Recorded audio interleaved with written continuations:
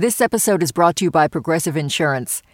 What if comparing car insurance rates was as easy as putting on your favorite podcast? With Progressive, it is. Just visit the Progressive website to quote with all the coverages you want. You'll see Progressive's direct rate. Then their tool will provide options from other companies so you can compare. All you need to do is choose the rate and coverage you like. Quote today at Progressive.com to join the over 28 million drivers who trust Progressive. Progressive Casualty Insurance Company and Affiliates. Comparison rates not available in all states or situations. Prices vary based on how you buy. Listener supported. WNYC Studios. On this week's On the Media Midweek podcast, we're re-airing a piece we ran in September. It's reported by OTM producer Molly Schwartz, who, until the war in Ukraine started, was a fellow on a journalism program in Moscow. The situation on the ground for independent journalism in Russia is dire and getting worse daily. Echo Moskvy and TV Rain went dark last week, and this week some international news outlets announced that they're pulling their journalists out of the country in fear for their safety. The current crackdowns are severe, but silencing dissenting voices isn't a new thing for the Kremlin. In the months leading up to the Duma elections, the Russian government came down hard on news outlets and other organizations.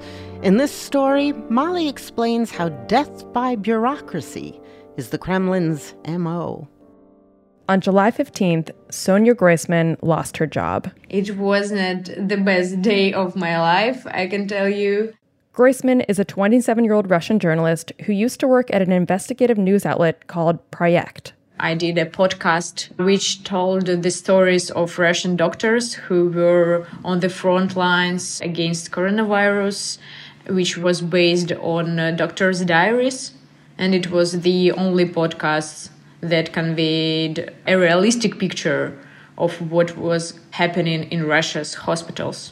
But back in July, the Russian government went after Projekt, calling it a, quote, undesirable organization and basically banning it from the country. Undesirable organization means that all the projects, all the things we did became illegal. Projekt was releasing one high-profile, fascinating, and impactful investigation after another. This is Joshua Yaffa, Moscow correspondent for The New Yorker. It specialized in the kind of brave, unflinching, hard-hitting investigations that were hard to find and weren't being done by outlets based in Russia. In Russia, there are certain people, like Putin's allies, who you can't touch.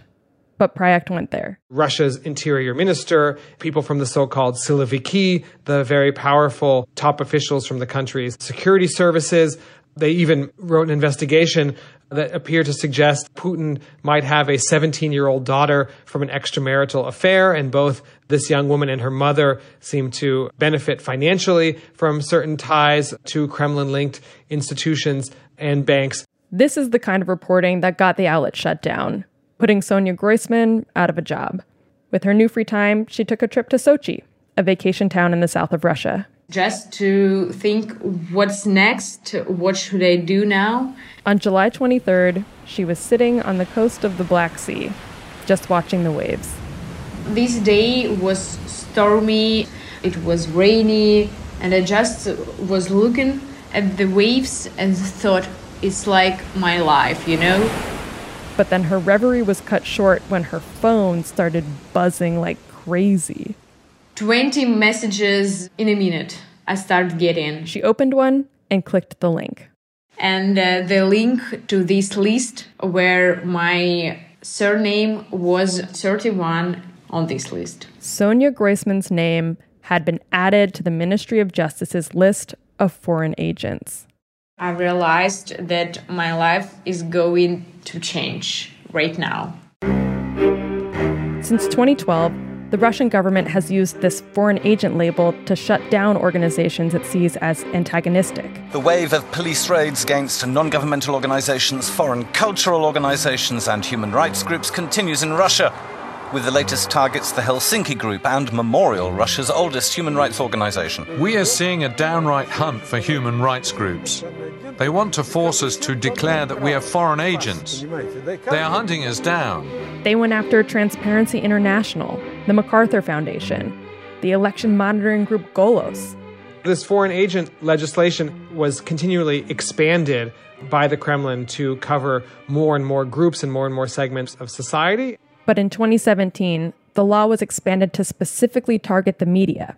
And in the last few months, they've been on a kind of spree. So this all began in April, first with the targeting of Meduza, an online publication that had been founded by journalists who had found themselves homeless during previous waves of media crackdown. A media startup called V-Times was named a foreign agent. Then the trickle became a stream, and then a river. Then came Projekt.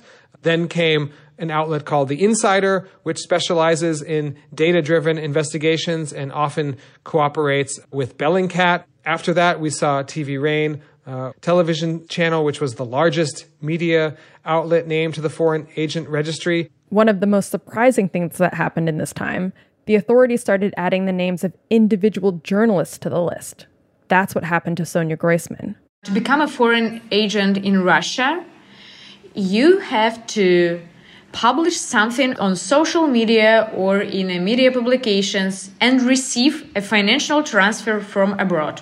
That's all. Even if your, American grandma will send you $20 and you post something on social media, yes, you're a potential foreign agent. The Russian foreign agent law was specifically designed to destroy you, drive you out of business. Alexei Kovalyov is an investigations editor at the news outlet Meduza. Brooke spoke to him when Meduza was first targeted. But not in one fell swoop, like the government raids your offices and confiscates your electronics and arrests the journalists. No, it's not like that. It's the bureaucratic hoops you're forced to jump through, says Kovalyov, that can be fatal for a news outlet. We have to put a massive, ugly legal disclaimer on top of everything we publish, and that includes all ads and promotional materials. The disclaimer reads like a big scarlet letter of legalese.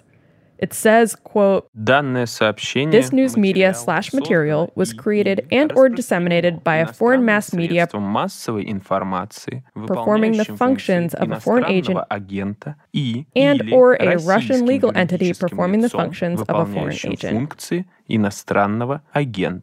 The same rules apply to Sonia Groisman. Even if I post, flowers or my cat, I have to put this disclaimer. I checked out Groisman's social media, and that block of text, all caps, is in every post, every Instagram story, every comment, every response to a friend's comment. Every time I post something, I feel that I'm taking a risk. She'll be fined if she doesn't comply. First, 10,000 rubles, which is around $140 US, then 50,000 rubles, which is around $685. And on the third time, there is the prospect of a criminal case, up to 2 years of prison. Just 6 months ago, Russian journalists would jump from news outlet to news outlet as some were shut down and others started up. But now, even that option is disappearing. They could become, professional breakdance buskers who work in the Moscow metro, or they could go, gather mushrooms in the Siberian taiga forest, and they'd still be foreign agents, right? They sort of carry that designation with them. Last month, Sonia Groisman went to a protest with a small group of journalists outside the headquarters of the FSB. That's like Russia's main security agency. They took turns holding signs, rotating one by one. It is prohibited to protest in front of FSB building, but one-person protests are not prohibited. When it was Groisman's turn to picket, she took the opportunity to perform some political theater. I just came there with the sign on which I had written nothing more than the full text of this 24-word disclaimer. The disclaimer. The chunk of legalese I just read you a moment ago. And she was only there holding that sign for a few minutes before she was approached by men in uniform. What happens next is all captured on tape by Groisman. They grab her, take her to a police station, and sit her down in a large assembly room. A portrait of Putin hangs on the wall. An officer starts to copy down the text on Groisman's sign to include in her arrest papers.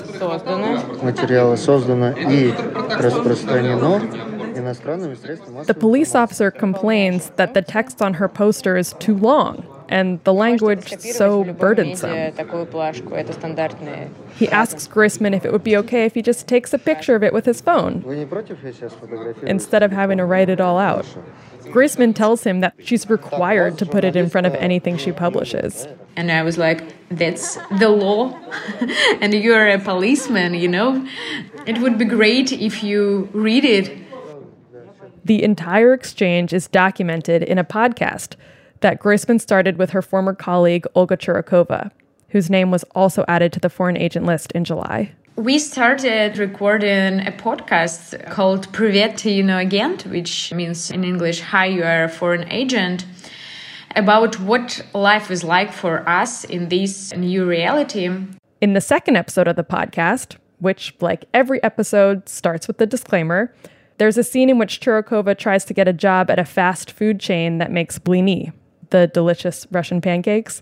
Churakova calls and asks if they have any open positions. The woman on the phone says yes, they're looking for cooks and cashiers. Churakova asks if it's possible to get a job as a cook without any prior experience. Yes, it's possible. Churakova then explains that she's a journalist, and she's been designated as a foreign agent. The woman on the phone says she's never heard of this before,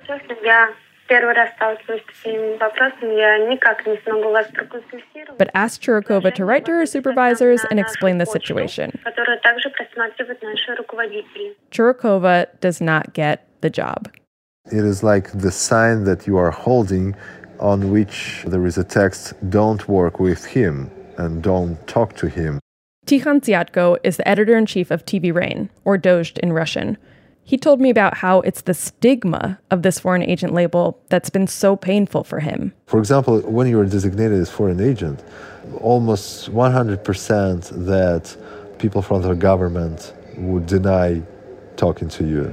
These 24 words, it's not the worst part, but it's the stupidest part. The worst part, he says, is the idea that they're traitors to their country. We think of ourselves as patriots, and everything what we're doing here at this TV station, over 11 years of its existence, we are doing for the best of our country. We just want our country to be better.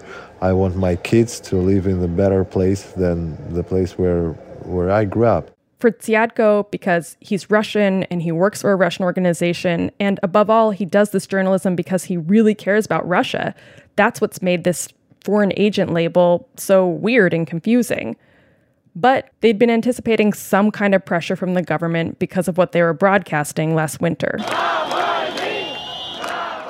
If we want to isolate the most recent catalyst in this long story of increasing pressure and repression, Joshua Yaffa. It would be fair to talk about the poisoning and then return of Alexei Navalny. Alexei Navalny, the leader of the opposition and official thorn in Putin's side. He was poisoned in August 2020, taken to Germany for medical treatment. Then he returned to Russia and was immediately arrested, which led to protests. Not just in Moscow, but in dozens, if not 100 cities around Russia. I think the Kremlin was certainly spooked. Tikhon Tsiatko said 10 million people watched their coverage on YouTube. And this is, I think, one of the most important parts of this whole story. Putin claims that Russia's foreign agent law was actually inspired by a law in the US, the Foreign Agents Registration Act of 1938, which put a label on outlets like Russia Today, media that our Department of Justice considers foreign propaganda. But Joshua Yaffa of The New Yorker isn't buying it. I think it's a ridiculous and absurd comparison. As far as I understand, the FARA registration essentially ends there. In other words, you're added to the registry. You're not required to add some cumbersome disclaimer to everything you publish. Being a journalist in Russia is kind of like a dance. Perhaps the tropak, the classic Slavic folk jig that you might know from the Nutcracker. The dancers do these complicated whirls and squats and kicks as the music speeds up to a frenetic pace, leaving all parties panting for breath as the curtain falls. Russian journalists, too, are jumping and twirling, quick on their feet, just trying to stay a few steps ahead of the Kremlin and still perform the essential parts of their job.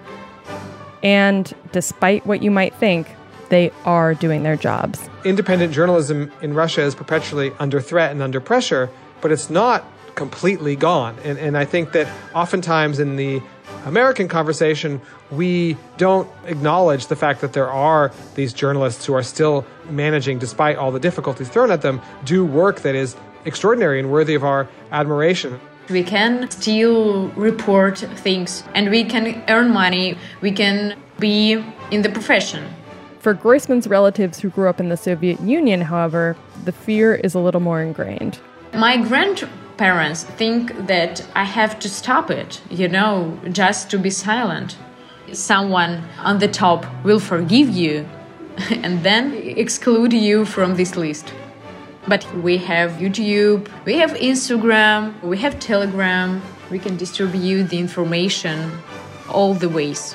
Yes, it would be harder and harder to work as a journalist, but all the people cannot be silent.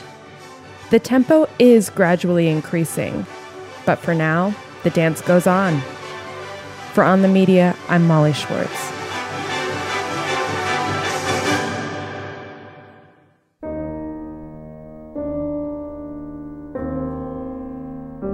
Six months later, it seems as if the dance has, for now at least, been halted.